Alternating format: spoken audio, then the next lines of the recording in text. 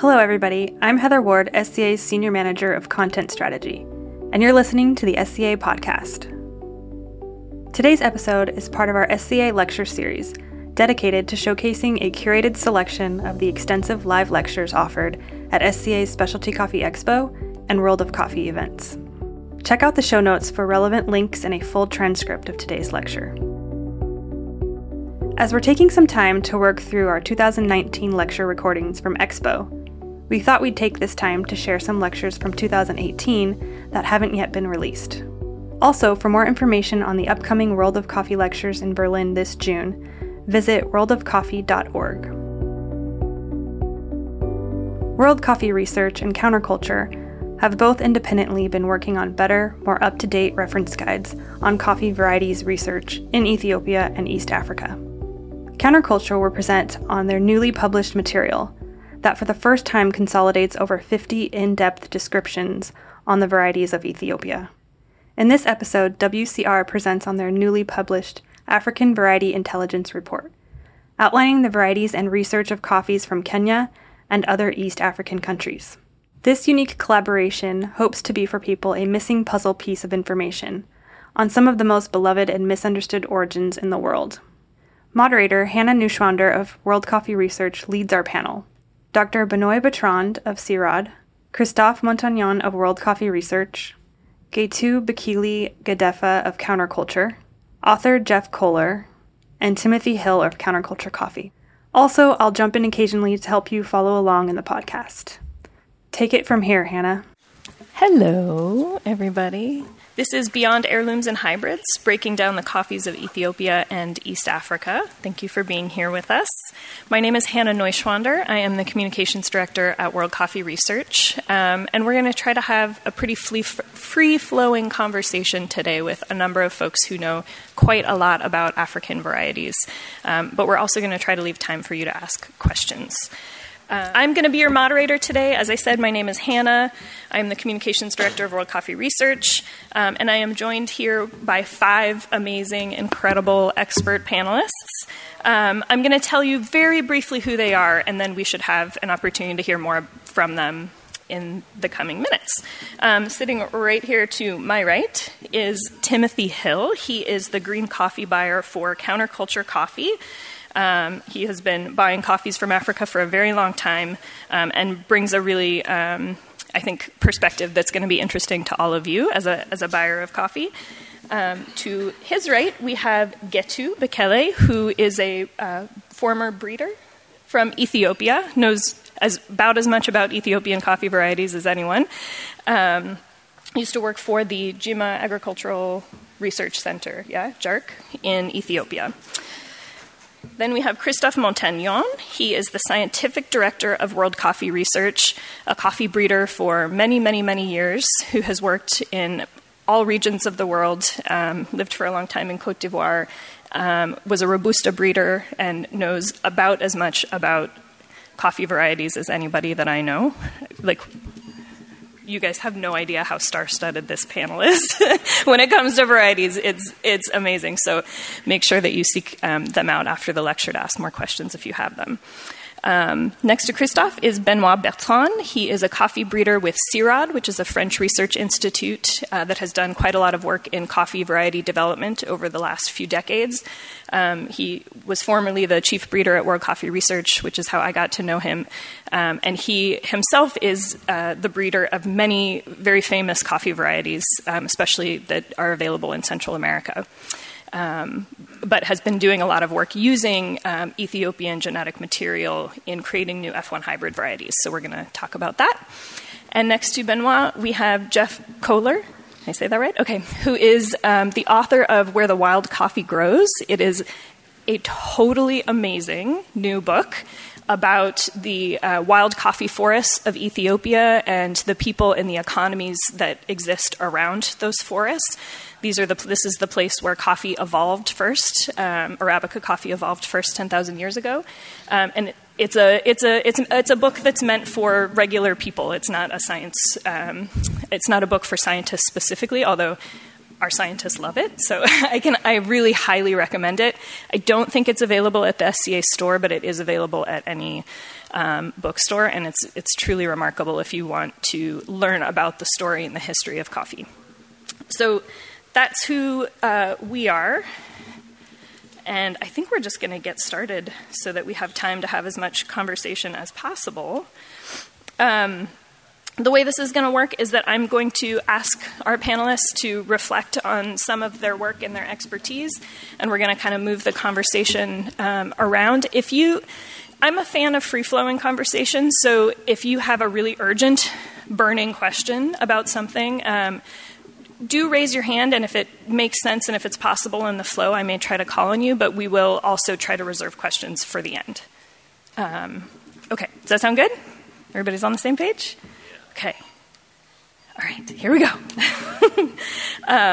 We're going to start with Jeff. So, and the reason we're going to do that is because the work that he's done in writing this book about wild coffee forests is really, it takes us back to the beginning of Arabica coffee. And you can't talk about breeding and varieties and the development that's happened over the last 100 years in Africa without looking at where coffee originated, where it came from in the first place.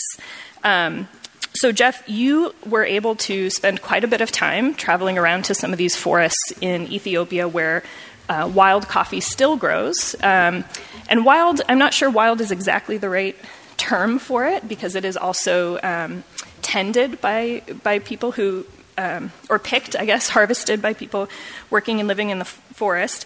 Can you give us kind of a quick overview on the story of Arabica coffee starting in these forests? And I've got a couple photos here that I might pull up as you talk.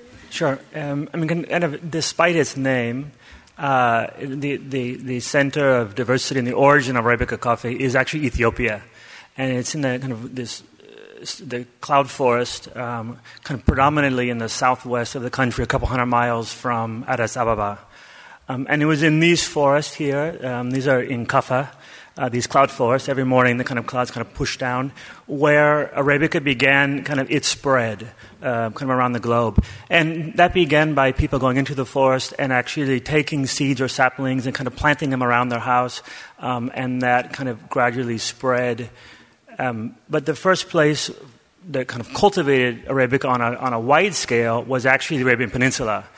Precisely when it went from those cloud forests, as in the photo here, to modern-day Yemen is kind of unclear. But by, say, 1550, when the Ottoman Empire took control of the area, it was being grown on a commercial level. The Ottomans kind of increased production and planting, and they've had for about 2 centuries kind of complete control of the market from their port in Mocha.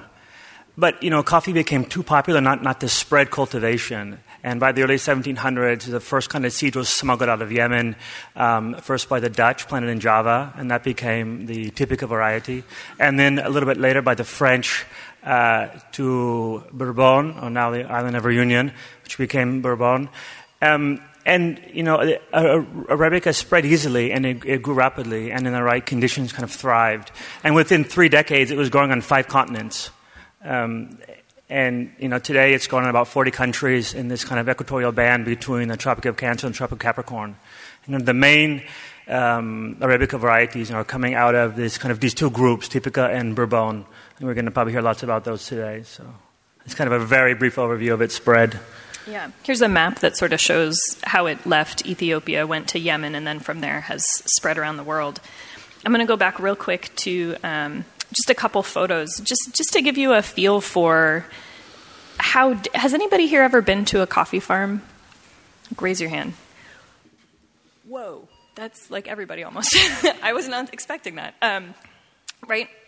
Does this look anything like a modern coffee farm? No, but this is how coffee evolved. This is the environment in which coffee evolved. These trees look totally different than the way that we are used to seeing them on a coffee farm because they evolved in these deep forested understories. So the trees had to be tall and gangly to get up to the light, to get energy, to keep growing. And it's really important to keep that context in mind as we talk about the development of varieties and the development of coffee breeding, because humans have done a lot to change the coffee plant, right? Over the course of these many centuries of selecting plants that have the traits that work best for us in a farming context.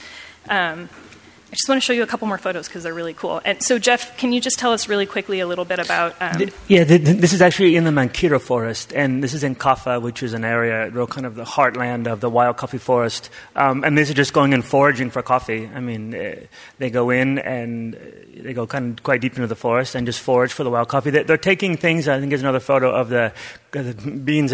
They take them yellow, green, red. They're not only getting the perfectly ripe kind of maroon cherry, because there's no guarantee that they're going to be there when they come back. You know, they're very popular with certain birds, with the monkeys, so they tend to kind of take everything. And that's certainly one thing you see when you see the foragers and they're gathering them in their baskets of fruits. There you go. These are what they're taking. So this is unlike a lot of coffee farms. I think when you see those perfectly, everything is ideally kind of crimson. In the forest, it's a bit of everything. So they go quite deep into the forest. There's no on that you have kind of a right to harvesting or foraging certain areas, and they just kind of go in and collect from their area.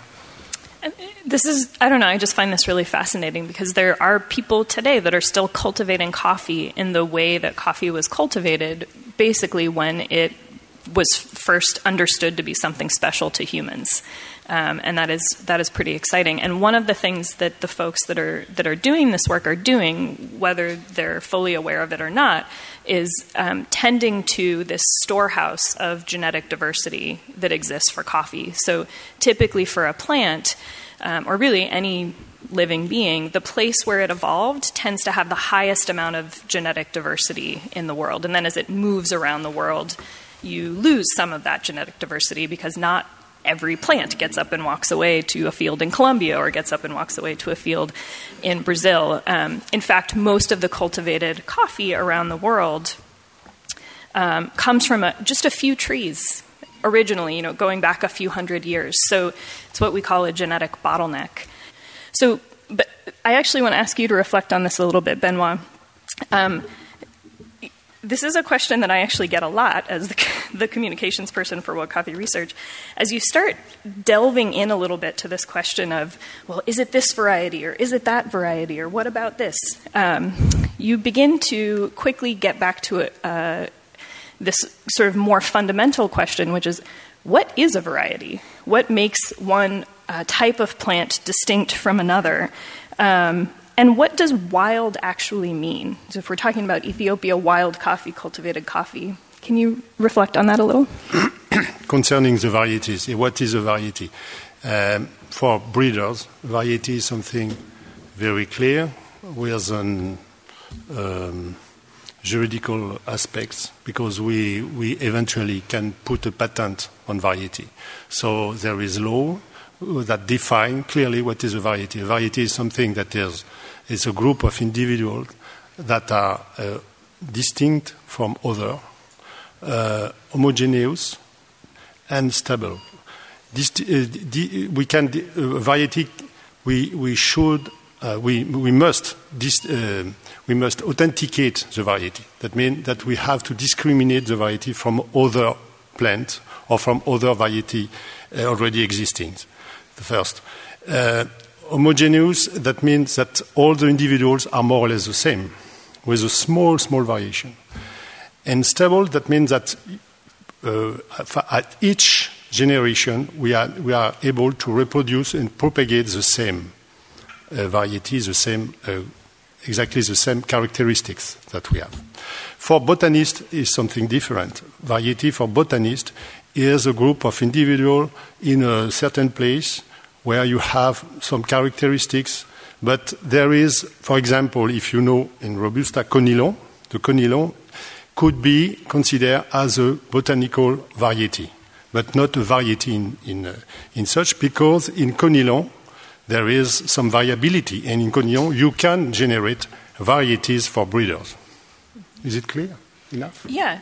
To give you an example that might be something you recognize, if you're familiar with Pacamara, right? This is a relatively famous, what we in this room would probably think of as a variety from El Salvador. It doesn't actually reach the level of, it doesn't meet the thresholds that Benoit just described to be considered a variety in the sort of official breeder's sense, because it's not fully stable and fully homogeneous. When you take seeds from Pacamara and plant them in the ground, you will get variation. And it's enough variation that you can't really consider it a fully homogeneous or stable variety. It doesn't mean that a farmer can't grow it and that a roaster couldn't market it as Pacamara, but it would be very difficult to protect it in the legal sense because it doesn't fully meet that distinct, uniform, and homogeneous and stable definition. It could over time. So one of the things that a breeder does, and what's reflected on this graph to some degree, is observe plants that have characteristics that we like, and that could mean many things, right? It could mean it tastes amazing, it is tolerant to drought, it has a really high yield. Whatever your particular set of traits is that you're interested in, you recognize them, and then you select the plants that have those traits, and you take the seeds from them and you plant them. And then when those babies grow up, there's going to be some variation. You take the ones that are the most close to what you like, and you plant them and you select them. And over time, you end up with distinct, uniform, and stable varieties that are, kind of genetically quite different maybe from where they originated. A quick question, yeah. An audience member is asking, how long does this process take?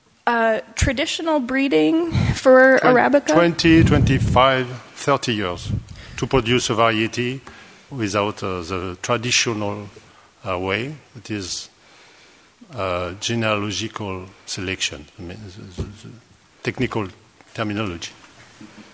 Yeah. So one of the things we're going to talk about today is that how that process has unfolded in Africa. We're going to focus a lot on Ethiopia because we have the benefit of some expertise there, but also on some other countries as well, and look at what some of the breeding and variety development has looked like.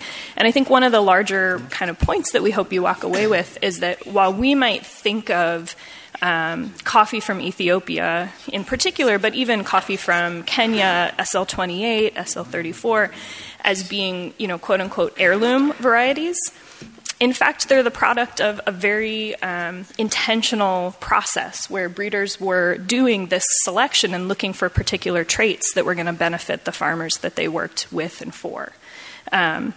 And so I guess with that, that's a nice transition for you to get to. No, sorry, Anna, yeah. I have to. Oh, yeah. Yes, about the wild, about if coffee is wild. If there is Ethiopian Arabica, Ethiopian wild coffee that we can name wild coffee, is a very important issue for the scientific community. In fact, we don't know that because, as Jeff said, human has for many years ago has picked some seeds in the forest people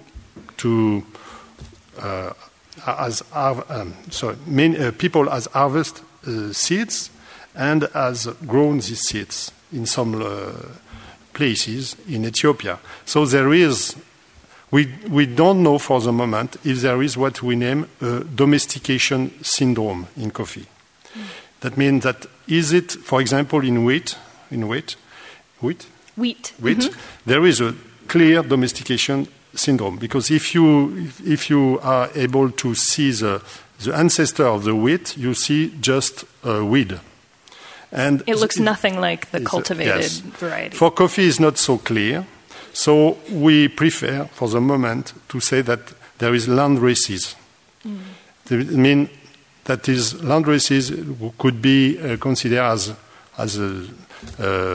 the difference between black, white, or an Asiatic people, more or less. Mm-hmm. This is no more than that. There is very little differences. So there is really, we are more speaking about land races than wild coffee. Yeah, this is really important terminology for scientists and breeders, but it's also useful, I think, for people in this room to understand that, as Benoit was saying, if you look at like the wild relative of wheat or a watermelon, it looks nothing like the cultivated varieties. Coffee, it's not so clear, and the term landrace is the sort of scientific jargon term that we use in order to distinguish between a variety that meets that definition, distinct, uniform, stable, and something that is closer to wild. But it could mean that it's cultivated by people. It could grow in a garden, it could grow in a forest and be tended by people, but it doesn't fully meet that definition. Kind of make sense? It's good to have a shared terminology when you're talking about this stuff. So thank you. With that, Getu, I'd like to turn over to you and have you talk a little bit about the breeding program in Ethiopia and what some of that work has looked like. Maybe kind of painting a picture of what Ethiopian coffee growing looks like today. What are growers planting in the field? Where did those plants come from? How did they come to be? Thank you, Anna.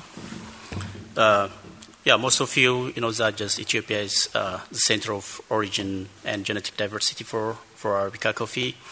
So, like the country grows different types of coffees in different parts of the country. So, like we have very diverse agroecology when you go into the east, west, southwest, and the extreme west. Then you can find like different coffee landraces, as Benoit mentioned. So the combination of like the presence of this diverse genetic diversity and agroecology brought a kind of like great opportunity for the country to produce different coffee types in different parts of the country. So to paint a kind of good picture about Ethiopian coffee, maybe starting like what kind of production systems are there in the country. We have the first coffee production system, which is like most of the time people mention that part like wild coffee.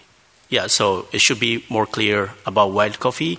When we are talking about wild, there are wild relatives of Arabica coffee, which is Coffea carnifora and Coffea igneosis, which are now basically coexisting with their progeny Arabica, like in Ethiopia. These species are like existing somewhere around Madagascar, if I'm not mistaken.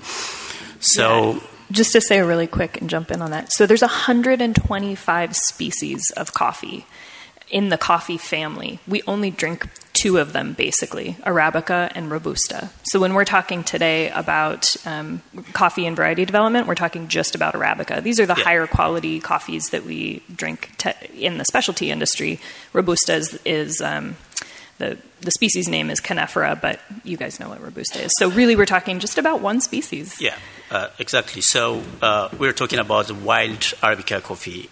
We call it wild because it's growing in a wild forest, where it grows naturally without any interference by human beings. So all the breeding, the evolution exists like without the interference of human being. So that is the first coffee we have in Ethiopia. So that's one of the production system. Just like as a coffee buyer, it's possible to get a coffee harvested from this production system. Then the second one is like the semi-forest, where there is a kind of like the presence of wild Arabica coffee intercropped or planted with improved coffee varieties. Like farmers, they can bring in their new improved varieties and bring in the farm, and they can produce the wild and improved coffee varieties in this production system.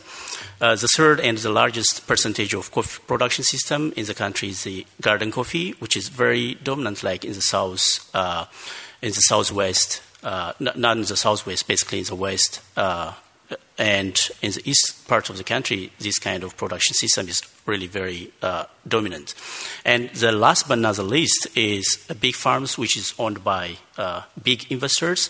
These are like around 200 hectares of coffee farm. Even somewhere in the southwest, it can be around like 500 hectares of coffee farm, which is existing in the country. So these are the 4 different production systems. So within this production system, we have different coffee types growing in the system. So to start with, maybe what kind of breeding strategy followed in the country. It's a kind of like 40 years of experience about Ethiopian coffee variety development. So the modern coffee breeding program started back in 1970s, the early 1970s, after the outbreak of coffee berry disease. And I know that just most of you, if you're traveling to the origin, you can better understand what coffee berry disease is. So that's a kind of very devastating disease which happened back in 1917 in the country. It's really devastated like the whole industry. So the only option at that point was like to intervene with the use of chemical fungicide. But that was not really sustainable. Then breeders decided like to get into the forest and find a naturally resistant coffee variety that can be very sustainable. So breeders, they went to the southwest forest because Ethiopia has got very diverse genetic diversity for Arabica coffee. It's possible to find different varieties for different traits. Like it's possible to find a variety which is drought tolerant. It's possible to find a variety which is disease resistant, and it's possible to find different varieties for different breeding interests. So at that point in 1970s, the interest was to develop naturally resistant coffee varieties. And as a result, in 1978, breeders developed around 13 different coffee varieties which are resistant to coffee berry disease. So the strategy was, at that point, like developing a variety in the southwestern part of Ethiopia and distributing these varieties all over the country. The strategy was like developing a wide adapting variety. That means tested in one area and distributed all over the country. Immediately, like after 2 or 3 years of distributing these varieties, like most of the varieties failed to adapt outside of their own original region. That is the southwestern part of the country. So, for example, a very good example of adaptation failure was in the east. If you ever heard of Hararge coffee, so this is the eastern part of the country where like water is like a big issue. It's a very like a semi-desert area where water is a big issue. So most of the varieties which were developed in the southwest couldn't just adapt and perform well in this area. Then breeders start to think about updating their breeding strategy.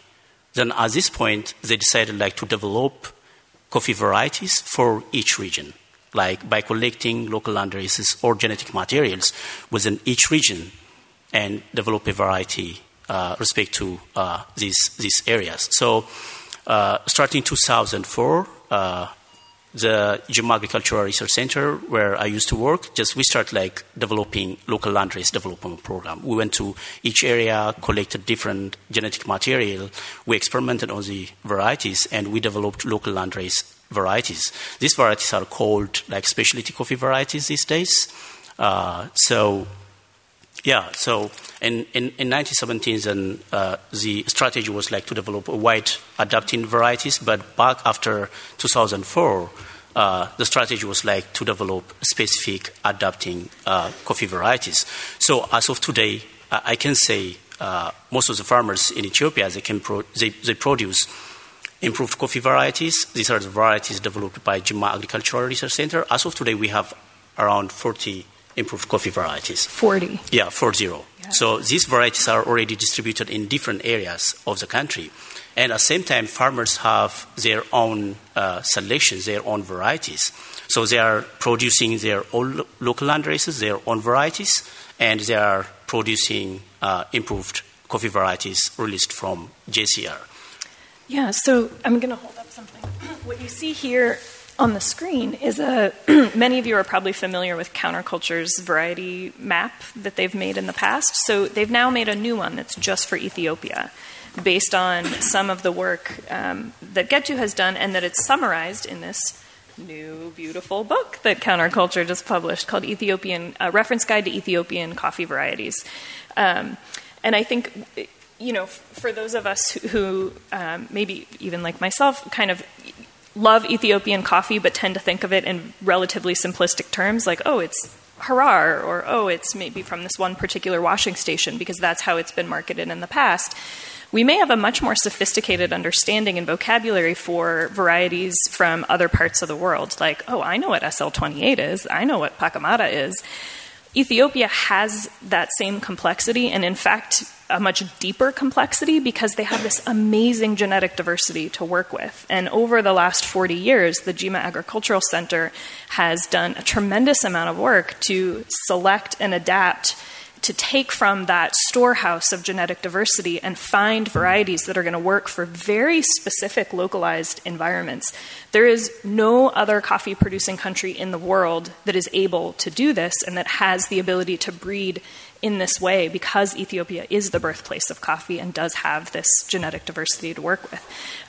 So it's super complex, and I think this book and this awesome graphic are just the beginning of helping the specialty coffee world develop a more sophisticated vocabulary around Ethiopian coffee varieties and some of this diversity, because it's not just one thing. It's not just Ethiopian coffee or wild coffee or heirloom coffee.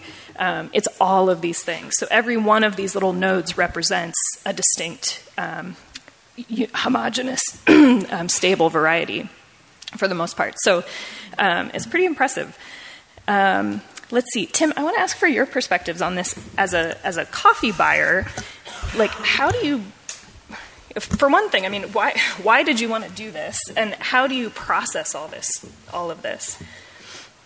Yeah, so that, I mean, to me, like, probably just even listening to this, you're kind of like torn between these two worlds of Ethiopia has been developing these coffees for 40 years and photos of growers picking coffee in the forest. And so as a coffee buyer, the term heirloom has always been kind of how we've marketed and talked about these coffees. And when you started traveling and you started seeing this and you had farmers and you would ask them what variety you're growing, and they would say a name, and it would be like, oh, that's interesting. What does that name mean? It's like, and then you look into it more, and it's like, oh, there's a number. It's 74110. And it's, what does that mean? Like, is it heirloom? Is it improved? Is it wild? Where do these coffees come from? And the more and more I dug in, the more and more the complexity becomes more clear, and then it becomes less clear again. And so the whole initiative is to just look and figure out how these things work together. What is the truth behind that, and how do you have better conversations with growers, producers, researchers on what these coffees actually are? How do we taste these things? How do we figure out what the potential is? And that's where this came from. It was this idea of what is really happening, and then how do we take it to the next level? Because just talking about heirloom isn't going to take us to the next place in Ethiopia. It's going to take us to the next place in other research around there. And I had this, me and Getu were in Ethiopia not that long ago, and I had this very crazy experience that kind of drove everything home for me, which is we were on a farm with a grower, and I was like, oh, what variety are you growing? And he says, Korme, which is this old landrace kind of name based on a tree in Ethiopia, and it's super compact. It's it tends to be a variety I like. I've heard a lot of farmers talk about it. They like it. And then I was like, okay, interesting. And the trees looked really new. The plot looked perfect. And I was like, what number is that? And he's like 74112. I'm like, oh, okay. So you've just added a whole nother layer of complexity to that, which is you're using an old landrace name for an improved selection. And, this is actually a variety that came from the southwest of Ethiopia. It was output 40 years ago. And there's a lot of information about it. It's one of the most popular varieties in the country. It's probably producing hundreds of thousands of pounds of coffee in the country. And just no one really knows that exists. So that's kind of where all this came from. And just to follow up on that, I mean, situationally, the way that Ethiopia's coffee market is structured and how coffee gets bought and sold, I'm presuming it's not so easy. Let's say you have your book in hand and you have this at the ready, and you're like, oh, that looks interesting. I want to buy some whatever. It's not really like that right now in Ethiopia, right? You're not buying single varietal coffees on the market. Yeah, it's a tough balance because Ethiopia has this very rich they have the gene pool. It's very valuable to the world. I think Ethiopia has tried to, or at least I'm assuming in research the goal is like, how do you bring Ethiopia into the equation? That can really be a huge benefit to the world of coffee research, knowledge, and gene material for what's happening out there. And but no one, like, I've seen like maybe a few variety-specific coffees out of Ethiopia, and even those are maybe like murky at best as to what they exactly are. But I've also had the experience of going to a farm and saying, "Oh, what are you growing?" And they're like, "Oh yeah, we work with the Jimma Agricultural Research Center, and we're growing 100 hectares of 74110." And it's like, "Oh, you are growing a single variety, and you have multiple containers of it." So, it is very fascinating. I think the goal is, how do you, in the world of geishas and all these interesting coffees, what is the next geisha? Where is it going to come from? It's probably going to come from Ethiopia, and like, how do we make that happen? Mm-hmm. Thank you. So I want to turn a little bit away from Ethiopia to some of the rest of Africa, and talk about another really cool resource that's new. This is the World Coffee Research Arabica Coffee Varieties Catalog. This in and of itself is not new. This was originally, project was started a couple of years ago, but it's not only a print document, it's also an online, totally free resource, so definitely encourage you to go check it out. It's, hold on, right here. But it's a living document. So one of our big projects at World Coffee Research has been to help produce resources for coffee farmers, but also for all of you, that help you understand the differences between these different varieties that are grown around the world, because they are not the same. And especially important for farmers, they really can have significant differences in their agronomic performance. So that means, like, what do they do on the farm?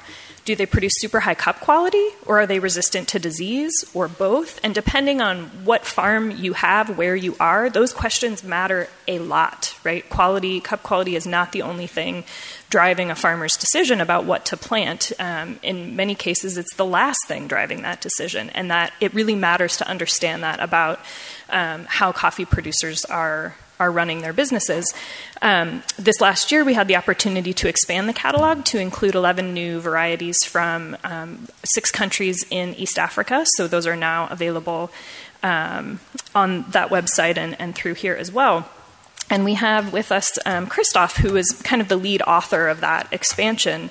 And I just want to ask you, Christoph, to reflect a little bit on some of what we learned in the process of pulling this catalog together about the variety landscape in Africa in general. Kenya is covered in the catalog, Malawi, Rwanda. Like, what are these varieties that are growing in these countries besides Ethiopia, and how did they get there? Thank you, Hannah. Yeah, we quite learned a lot, because we really went through the history of coffee varieties in East Africa. And the first thing that is obvious now, but that was like a shock, is that all the Ethiopian, Yemen, Indonesia, Bourbon, America thing was in the early 18th century. Okay? And Kenya and East Africa, we see, which is just nearby Ethiopia, the really first coffee growing in this country, was in the early 20th century. So you have a 2 centuries difference between the Ethiopia, Yemen, India, Indonesia for Typica, and Yemen, Bourbon, America. This is number 1. And 2 centuries after that, you had the first coffee growing in East Africa, just nearby Ethiopia. So that was the first thing that we realized that. I mean, we knew that somehow, but we just realized that. Mm-hmm. Just to make sure I totally understand. So even though Kenya, Tanzania are right next door, basically, to Ethiopia, the coffee didn't come there, for the most part, from Ethiopia. It went out to all these other places in the world, to the Americas, to these islands, to Indonesia, and eventually made its way back into Africa via these other places. Yes. Yeah. 2 centuries later. Okay. So as you can see on this slide, you had different introduction in East Africa. From Bourbon Island, that the French missions, because it was through the French missionaries. You have also very important and often overlooked the genetic material from India. When out of Yemen, there was a stop in India before it reached Indonesia with the Dutch. So, India is a very important place for the early genetic diversity out of Yemen. So there's a lot of varieties like Kent, Jackson, Korg that were introduced in East Africa. Then you have back from America some Typica from Jamaica that were known as Nyasaland, which was the former name of Malawi. And then that went their way through Africa and ended up in Uganda, for example, known as Bugisu. So this is a Typica that came from Jamaica. And also back from America, some Bourbons that are known as, for example, Bourbon Mayagez in Rwanda and Burundi. And also some very few from Ethiopia, very few. And I can cite two of them that went out of Ethiopia like in the 30s. One was 30s, 40s. One was Rume Sudan. And the other one is the famous geisha. Okay? So all those ones came together in East Africa in like a few decades. That's what we then ended up to call this place the melting pot. East Africa became a melting pot. And it is very interesting to see the difference between a one variety travel around the world, Typica, Bourbon, and in East Africa, a melting pot of very different origins back to East Africa.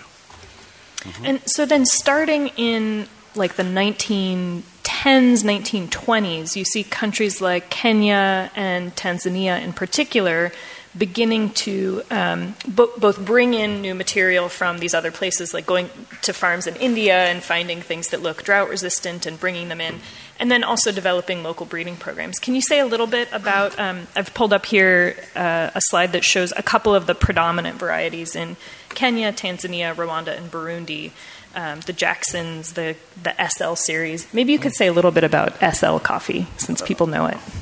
Okay. The Indian varieties that came, it was actually because they were rust resistant at that time. The only place out of Ethiopia at that time where you could find some rust resistant varieties was in India. Because in other places of the world it was only Bourbon or Typica, and they were susceptible to rust. So this first germplasm in India was really important. And so they were brought into East Africa, and there were two main, let's say, breeding centers. One was the Scott Laboratories, that is the ancestor of the Riru Coffee Research Institute right now in Kenya. And there was another breeding center, very important, at the foot of Kilimanjaro in Liamungu, which is now the place of the Tanzanian Coffee Research Institute. And what happened for those varieties that as a melting pot, you had a lot of population. They were a mixed, most of the mix was natural, not a lot of controlled pollination, but all put together. And basically, the breeders, they look at some trees and they say, hey, this tree is good. And those trees became the SL series in Kenya, and in Tanzania, the Kipi series. So those were like trees that were looking good out of some natural mixes between different populations. Okay, and just to finish, so which is very difficult for the breeders today, is that to find the very reference of, let's say, SL34, let's say that one. It was selected in the 30s. Who knows exactly the traceability? Who knows what happened between the time it was named SL34, one tree, and what today we know as SL34? It is the same name? Is it the same reference? We don't know. But what is clear is that we have a reference that what is known today as SL34. We can name it. Whether it was the exact initial tree that was called that way, it's sometimes difficult to know. So when Tim said it was unclear, and then it started getting clear, and then it got more unclear.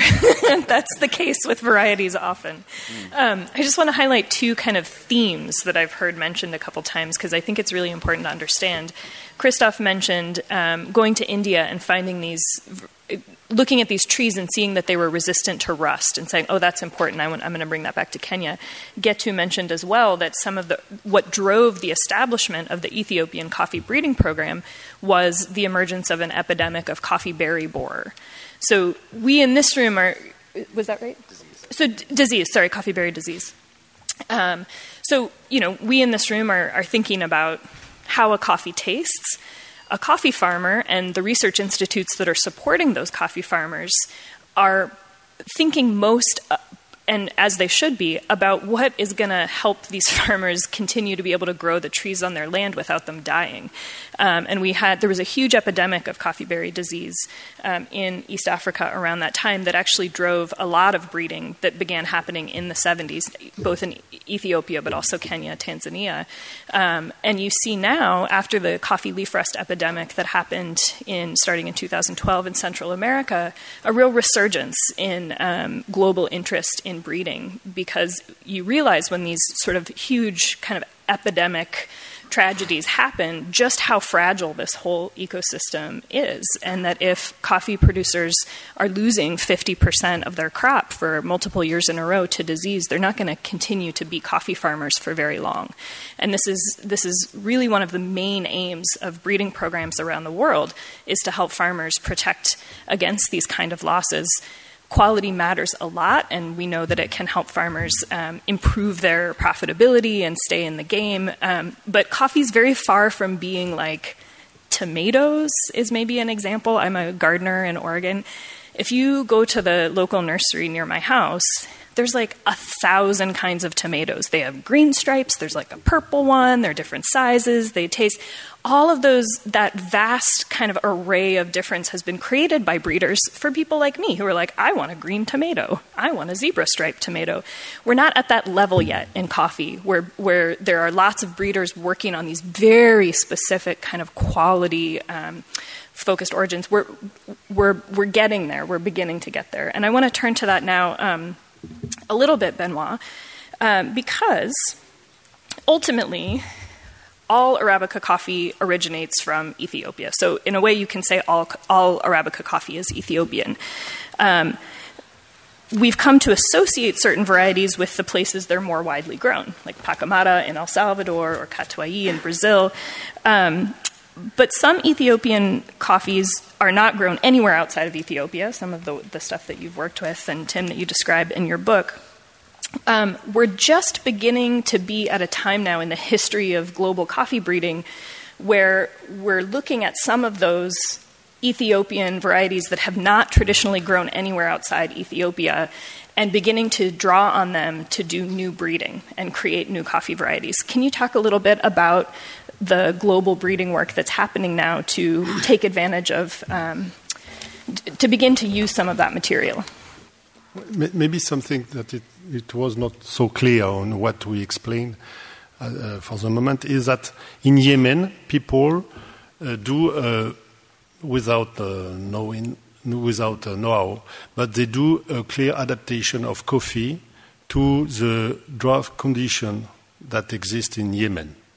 I mean, in Yemen, the rainfall is very, very low. The quantity of rain is not a rainy country. So they adapt the coffee to this situation. And when the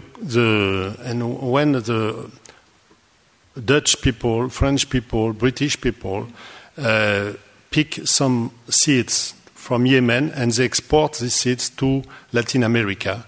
And in Latin America, people do new varieties. New varieties as Bourbon, Tipica, Caturra, Mundo Novo, Catuai. And until maybe the 80s, most of 90% of the production in Latin America was done by, was originated from maybe 3 varieties, Caturra, Catuai, Mundo Novo. And those varieties were highly susceptible to all diseases, but highly productive and very well adapted to the condition of Latin America. But doing that, they create a genetic base very homogeneous. And when we try to cross this genetic base with Ethiopian land races, we obtain new varieties the name is F1 hybrid, that are originating from crossing Ethiopian land races by the genetic base in Latin America. And those F1 hybrids really demonstrate a high vigor. And these Ethiopian are coming from a collection that we, in the 60 and 70, we have created a collection, a big germplasm in Costa Rica, in Colombia, and in Brazil, with Ethiopian accessions. So right now we have maybe 20, maybe 10%, 20% of the genetic diversity that exists in Ethiopia is represented in Latin America. And we can cross with those Ethiopian accessions with the Latin American varieties to obtain those new varieties. So you remember that the graph with all the dots on it, and there was like the blue circle of the varieties we cultivate, and then the big one with all the dots. For the first time, breeders are beginning to take from each of those groups and cross them together to make these new varieties called F1 hybrids.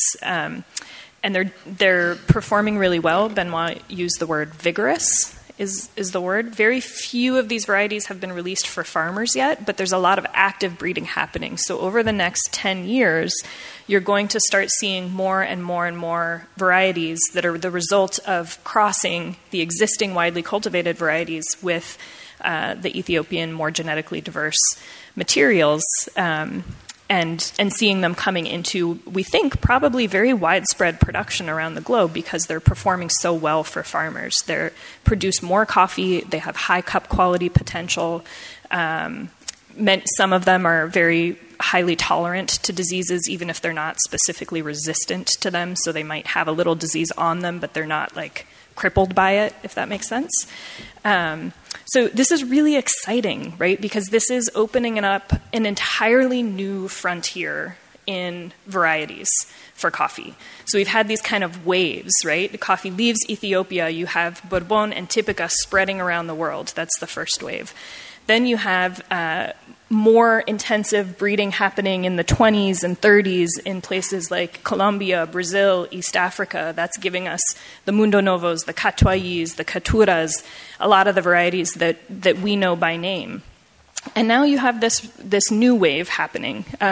There's been continuous breeding happening in the interim time. I don't mean to suggest that there hasn't, but this is a whole new approach to breeding, and it's bringing in new genetic diversity that we've never really had outside of Ethiopia.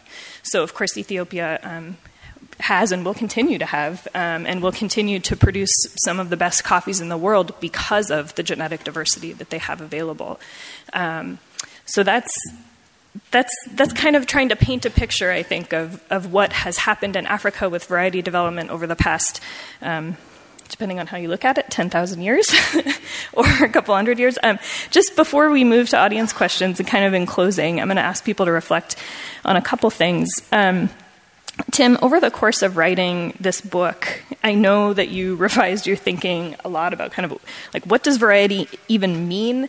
What does it mean to me as a buyer? How do I think about varieties in terms of the way that I buy coffee, the way that I market the coffee that we're selling? Can you talk a little bit about how what you've learned has changed your approach?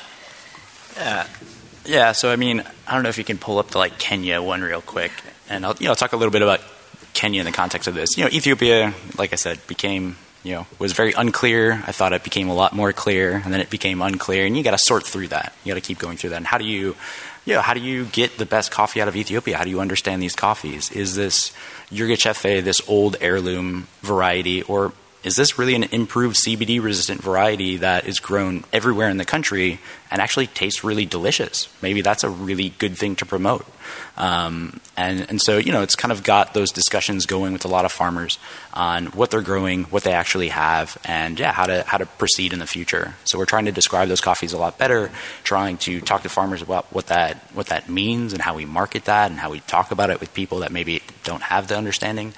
But Kenya was a really interesting one too. Like, as much as, so we're kind of developing the same information on Kenya, which is this place that looks really clear on the surface. There's less than a handful of varieties that we kind of know, and probably only 3 that we really put on a bag and talk about.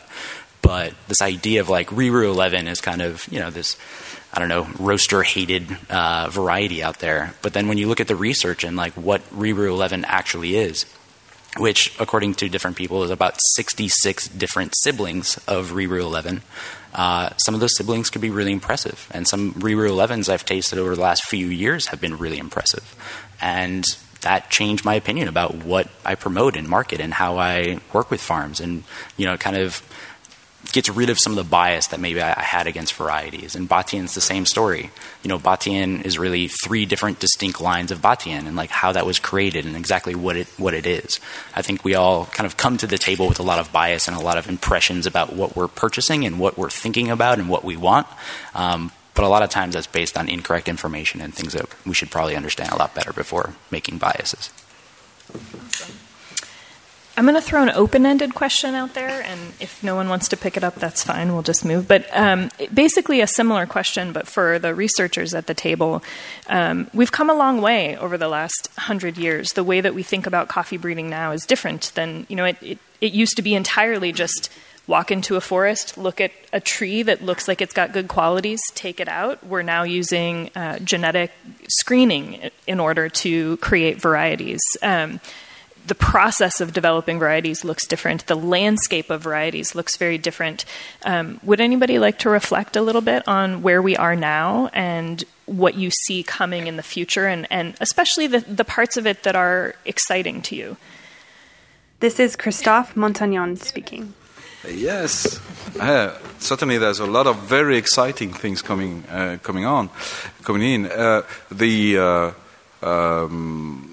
We are entering, the plant breeding is entering a very exciting era of molecular breeding.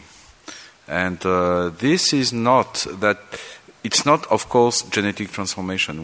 You know that World Coffee Research is not working on GMO, but we are working on molecular breeding, which is a way to speed up the traditional process.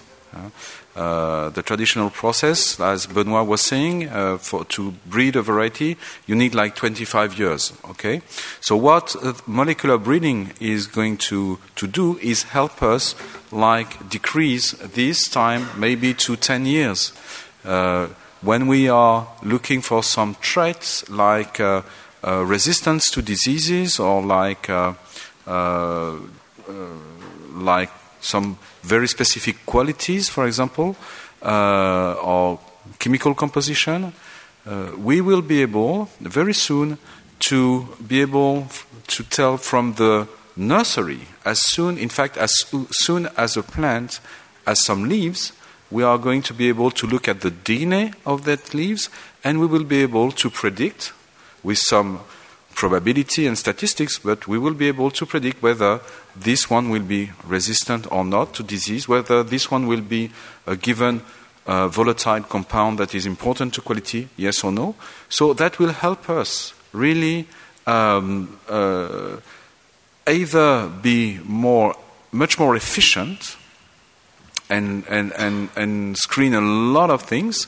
I would say altogether we are going to to screen a lot of different materials very easily, cost effective, and to save a lot of time to go to new varieties. So that's molecular breeding that is coming, is very important to us. It's not a silver bullet. We are not going to solve everything. We are not going to solve yield with molecular breeding. This is not true because it is too quantitative. There's too much genes in that.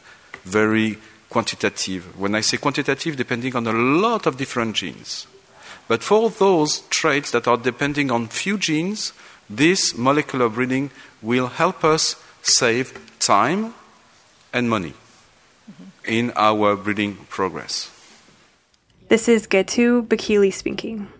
I want to add something on maybe the application of genomics in the coffee industry. Then, yeah, we are in a very advanced stage for genomics in crops, but the application of genomics in coffee is still lagging behind. For example, Ethiopia has got a very great untapped potential for improving the coffee industry around the world. But the point is, Ethiopia is almost get closed for having partnership with different institutions around the world. But when Ethiopia says this kind of strict regulation not to move coffee genetic resource outside of Ethiopia, the world coffee industry should think the way how we can collaborate with Ethiopia, maybe bringing in different facilities. Ethiopia is very developing, still quite poor in terms of science and technology. We don't have the right infrastructure for the application of genomics in the country. So bringing all these kind of facilities, infrastructure down to the country and exploiting the great untapped potential may safeguard the future coffee industry. Yeah, climate change, the big interest and demand from the specialty coffee industry. The industry is really changing very fast and requesting and demanding for very specific coffee varieties. That is a trend we are moving on right now. So how we can exploit, how we can respond to this kind of demand. So there should be a kind of platform where we can let Ethiopia participate in the global coffee improvement effort. So for me, there has been different move from different actors around the world, to bring in Ethiopia in the system. But the regulation has been there maybe for 100 years. The country doesn't want to get out its own varieties outside of Ethiopia. This is something which I really appreciate as an Ethiopian. But to safeguard the global coffee industry, where is the possibility? Where is another dimension of thinking we can start thinking and bring Ethiopia into the system? So, I'm also working on genomic prediction. I know that we should have a kind of very robust, strong genomic prediction where we can use a model to predict the future genetic potential of a specific variety, like a variety resistant to drought tolerant, a variety with high quality. So we don't need to go into the field and plant the varieties and wait for 20-25 years. Just only taking the leaf, sequencing the DNA, having a good prediction model, and making the prediction and selecting the variety. So there is a huge material sitting in Ethiopia, and there is a great knowledge and great expertise outside of Ethiopia. But we need to have a kind of a win-win approach where we can use that knowledge and that resource and safeguard the coffee industry around the world. Thank you. Benoit, you had a... Just a few words to finish on this thematic, maybe to have an overview, a global overview. There is some problems in the future for coffee. That is a dramatic global changing, global warming. Mm-hmm. And the diseases, epidemics, for example, rust, CBD, we talk about it. And maybe other new disease like Xylella fastidiosa, that is a bacteria that is really a problem, not only for coffee but for other crops. And all of that, we have to design farming systems more adapted to this global change. So there is an agroforestry system right now in Ethiopia, for example. In the majority of the countries that are cultivating coffee is under shade, under trees. But there is also a big producing country as Brazil that are producing in full sun system. And for each of these farming systems, we have to design varieties adapted to those farming systems. It's not the same thing to design a variety for mechanizing farming system that, for example, for the system we see in the picture.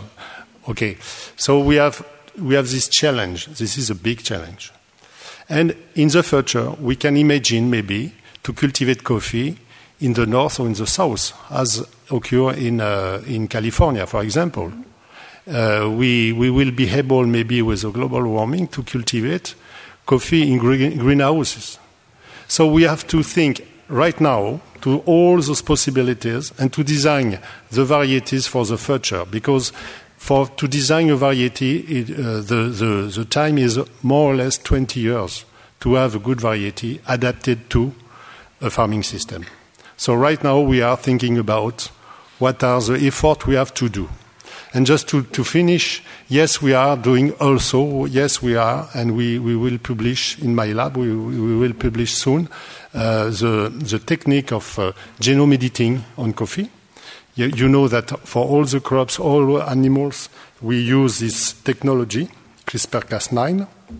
Is a new technology, and it is functioning on coffee. So in the future, in the near future, we will have all the possibility, all the tools to create new varieties. But the difficulty is to design for what kind of farming system. And so in a way, what you're describing, Benoit, is trying to do for the world what Ethiopia has began to do about 20 years ago, where rather than they have a single approach, a single or a small group of varieties, really a huge proliferation of varieties that are tailored to the different needs of farmers, the different environments that they're growing coffee in. We can look at a graph like this and it's like, wow, that's a lot more varieties than we realized even existed in Ethiopia. We look at something like this for Kenya, there should be as many nodes as there is for Ethiopia and Kenya and all over the world. What we need for coffee is a lot more varieties that are specifically tailored to the needs of farmers and the needs of the environment. So I hope that if we gather here again in 20 or 30 years, because this takes a long time, that resources like this and like this will be 4 or 5 or 10 times the size that they are now, because that's what coffee producers need. It's also what you need, right? Because one element of the diversity and profusion of variety development that we need is stuff that's very specifically tailored for quality, right? I mean, we're not at that point yet for coffee where we can design a variety to have a very specific cup profile, but we will get there. That's coming. So I just want to re-highlight, if you're interested in coffee varieties in general, but especially African varieties, you have 3 amazing new resources here. The book of Jeff that tells the story of how coffee moved out of the forests of Ethiopia. This incredible reference guide to Ethiopian varieties. Nothing like this has ever been available before in coffee, especially for this community. And this living document that continues to expand and grow and help coffee producers know about the varieties available to them. I want to thank my panelists and invite folks to come up and ask questions. We have about 10 minutes to get a couple questions in. Hi. Clearly the role of the breeder is extremely important to Arabica coffee. So for some context, if a farmer has 2 stable populations of a particular variety and they are close to each other enough to create a natural cross, what percentage or how much, without the interference of the breeder, could a farmer expect to see? Like what kind of crossing? Does that make sense? Yeah. So. Okay. Okay, so if you have, like on a coffee farm, 2 stable varieties that are growing close together, will they cross? Will you get out crossing? Basically, is the question. This is Christophe Montagnon speaking. As you know, Arabica can self-pollinate, but that means it has sex with itself. It does not need another plant in order to sexually reproduce. Yes. Sounds fun, right? Sounds fun. We should all go be Arabica coffee plants. And but it can also outcross. Okay, so when it is, and we think that there is like 25 to 30% of outcrossing. So it is very possible that you get outcrossing with your two different trees. Now, the big question in your question is, what you see as different, is it really different from a genetic point of view? Because sometimes you've got some shade, you've got some... I mean, you can't tell for sure that two trees that are looking different are genetically different. But if they are, you might well have some natural crosses. It is happening much more than we think. This is Timothy Hill speaking. I actually have a question that's a kind of follow-up to that, which is, so from my understanding, which is very low at this point, but it would be the seed of that if you were having those natural crosses. So it would be an F1 seed, which means that would it make sense for farmers to like try to propagate more seed from their farm to see what kind of crosses and what kind of genetics they're getting? Or, because you're not going to, sure, it could cross, but all of that seed is going to buyers. Maybe I will leave it also to Benoit, but not every cross is a F1 cross. Mm-hmm. To have a F1 cross, you need two main conditions. The first one is that the two parents are very homozygous. That's one of the first conditions for being called the F1 hybrids. And the second is that you need genetic distance between the two parents. So that means that F1 hybrids or crosses are very specific. Not any cross is a F1 hybrid. Mm-hmm. Okay. Yeah, and just to follow up a tiny bit on this, so the genetics of a plant or of any living being interact with its environment, and there may be observable differences that you see in the plant, like a different, I'm just throwing out a bad example, but a different color of the leaf or a different color of the fruit, that do not correspond to differences that are baked into the genetics. And I think fruit color is actually a good example of that. So, right, Benoit? So you can have like orange Bourbon and red Bourbon, and they're not genetically different. They are not distinct from a genetic point of view varieties. You can refer to them that way, and farmers could select, and have a little field with only orange ones. But if you look into the DNA, they're not. Yeah, just to say in case you couldn't hear. So I think sometimes people think like, orange Bourbon or, yellow Bourbon and red Bourbon, they're different and they have different flavor profiles. Color of fruit is controlled by one or two genes.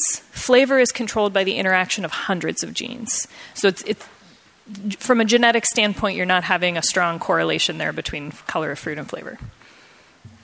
Yeah. Go ahead. My question is more about at what point...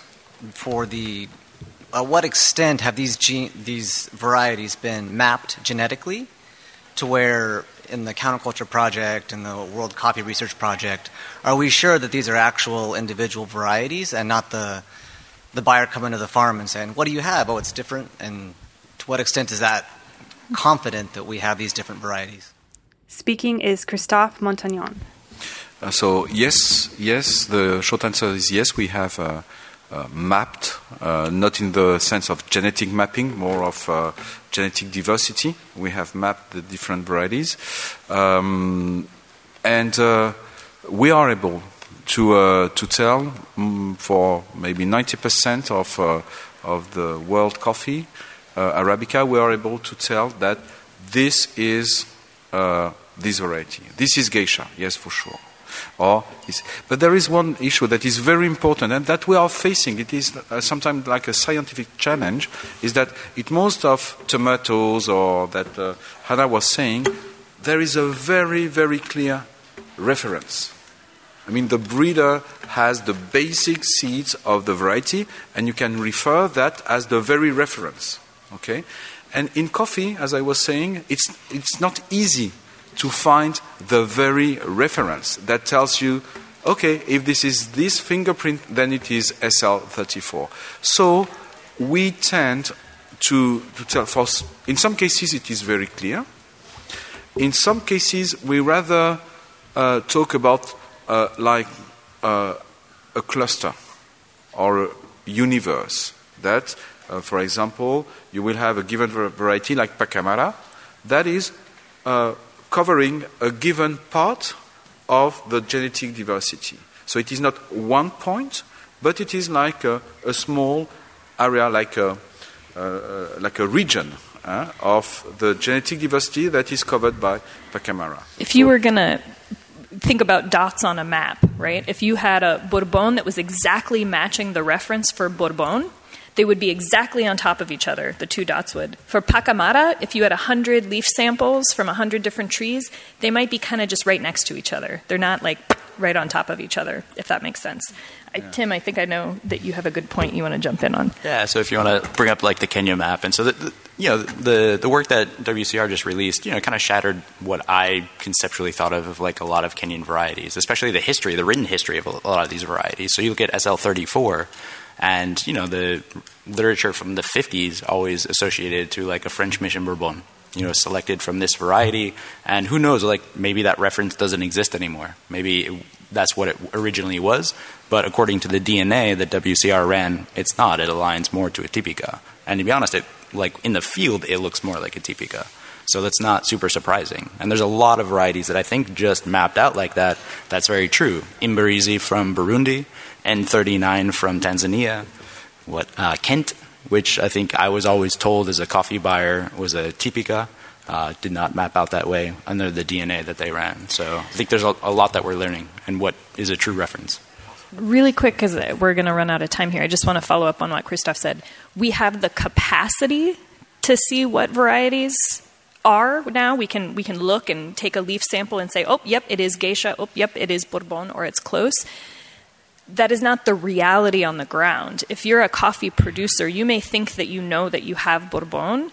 It's very unlikely that you actually know what you have. And that's not through any fault of your own. It's because of that melting pot aspect. Coffee has just been moving around in people's back pockets, in their suitcases, blowing across the field, hand to hand to neighbors for hundreds of years. This is not an organized system. Very few coffee producers, we now have the capacity to test, and you send us some leaves and we tell you what it is. We're finding that as people do that, very few people know what they have. And it's either closely related or in many cases, like with the SLs, it's totally different. We just had no idea. Colby, you want to ask really quick and then we'll... Okay, yeah, we're okay. A question regarding the book. One, as a coffee buyer, I'm super, super excited about all the research that's going down, and as a geographer also very excited. But I was just curious how much the Ethiopian, either government or was either participatory or involved in it, or if they're stoked, or spending some time at the Jima Agriculture Research Center. I know it's kind of like pretty closed doors, informal. So I'm wondering if this is information they're going to get to use, or if it was more like this, you guys just trying to consolidate information that was sort of there. Speaking is Timothy Hill. Yeah, so I also spent a very small time. Originally, when I first met Getu, we went to JRC. And, to be honest, they were pretty open with the information that they said. I couldn't actually see any of the trees that they were talking about. They wouldn't show me the trees and the breeding of the coffee, but they're pretty open with the information. And if you look hard enough, the information for everything JRC has developed is out there. Yeah. But it's super scattered. It's in research documents all over the internet, and the numbers and make sense, and the histories, and there's a 100-page manual about the CBD breeding in Ethiopia in the 70s. So basically this isn't a lot of new research. There's things that we learned when we traveled and talked to people, but this is just a compilation of documents over the last 40, 50 years. Yeah, cool. Yeah, that's awesome. And JRC was. Peripherally, we talked to them, but they did not participate in the definitions. Yeah. I'm going to jump in here and thank all of you for coming to learn more about this. Invite you to come ask questions of our panelists, and really thank our panelists for their time today. Thank you.